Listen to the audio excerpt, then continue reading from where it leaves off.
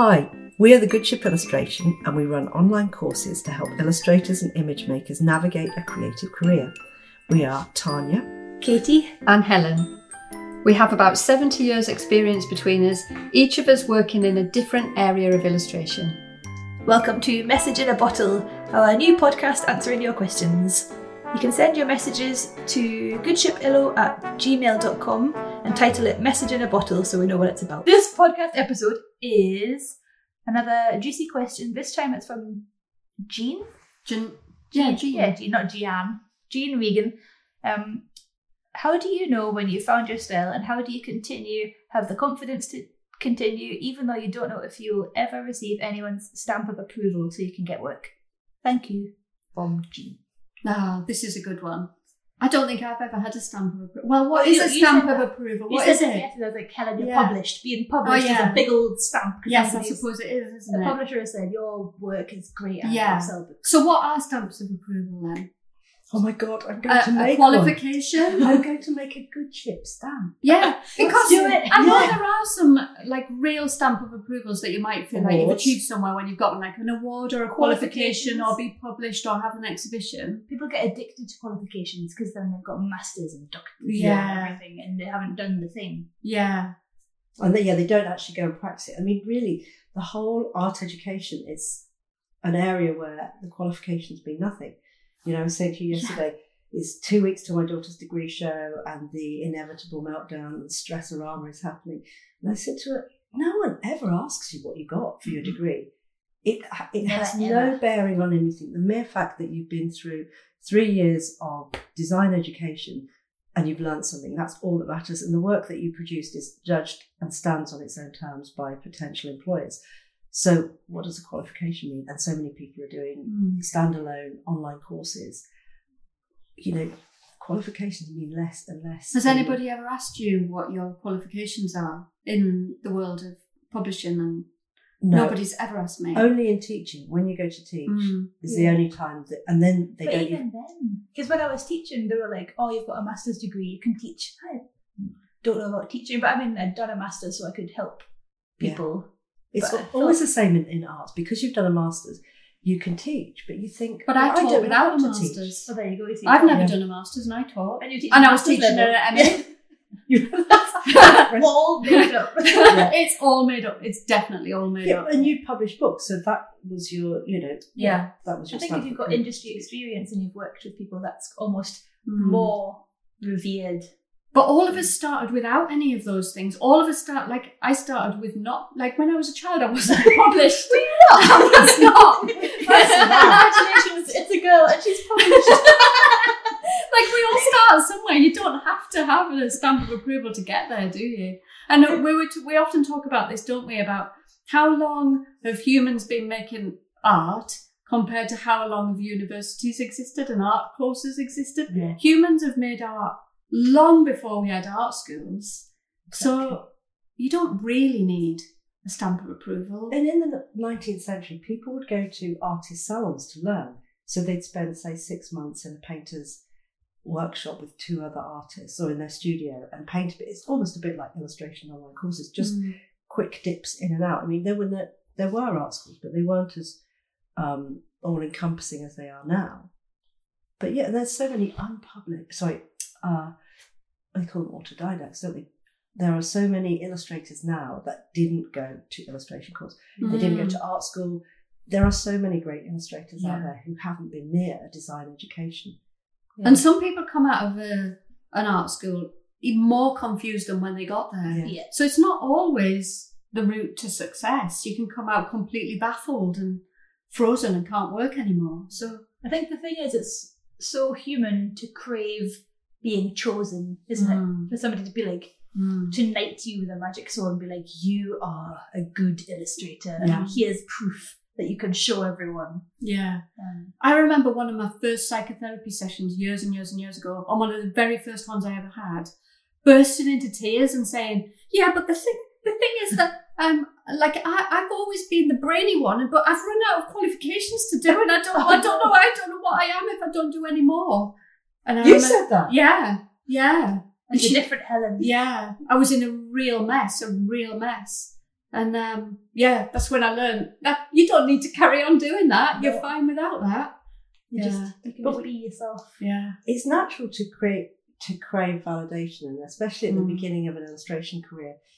And people say, where do you get clients? How do you find jobs? You say, well, you just write to everyone in the whole world who publishes in any form or has a magazine, and it's just totally overwhelming. You think, who do I target? How do I begin?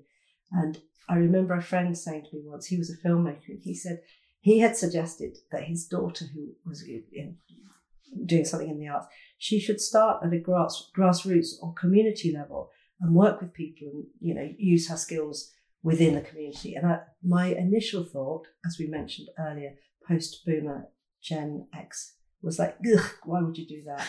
There's no money in it, and it's just local people, blah, blah, blah. It was such an awful thing to say. But actually, the more I thought about it, he was right. If you work with people, especially in early stage career, and they print the work, as long as you insist on creative freedom, because you don't want to be exploited, especially if you're not being paid much. If you're using this to have something printed and have the experience of working with people on a project, then you need to be sure that you've got that freedom. But at the end, when things are printed and you start to work with people and you're recommended by the community, you start to get some kind of self-validation. I think it counts for a lot, and especially when you are connected to the project, you've seen it works or helps, as opposed to just sending off another illustration for a magazine that only lasts for a month and you have no real connection to it. So there's something to be said for that. It's that thing of choosing yourself as well, isn't it? Like it's not acting as if, it's not faking it, but if you choose yourself and create projects that you're really excited and proud of, that's infectious. And then other people see that you're making work that you love, and they can sense the joy in it and the passion, and then you will get chosen. Yeah, it builds your confidence, and people can feel your confidence, and then they treat you with respect because of your confidence, and it all builds up.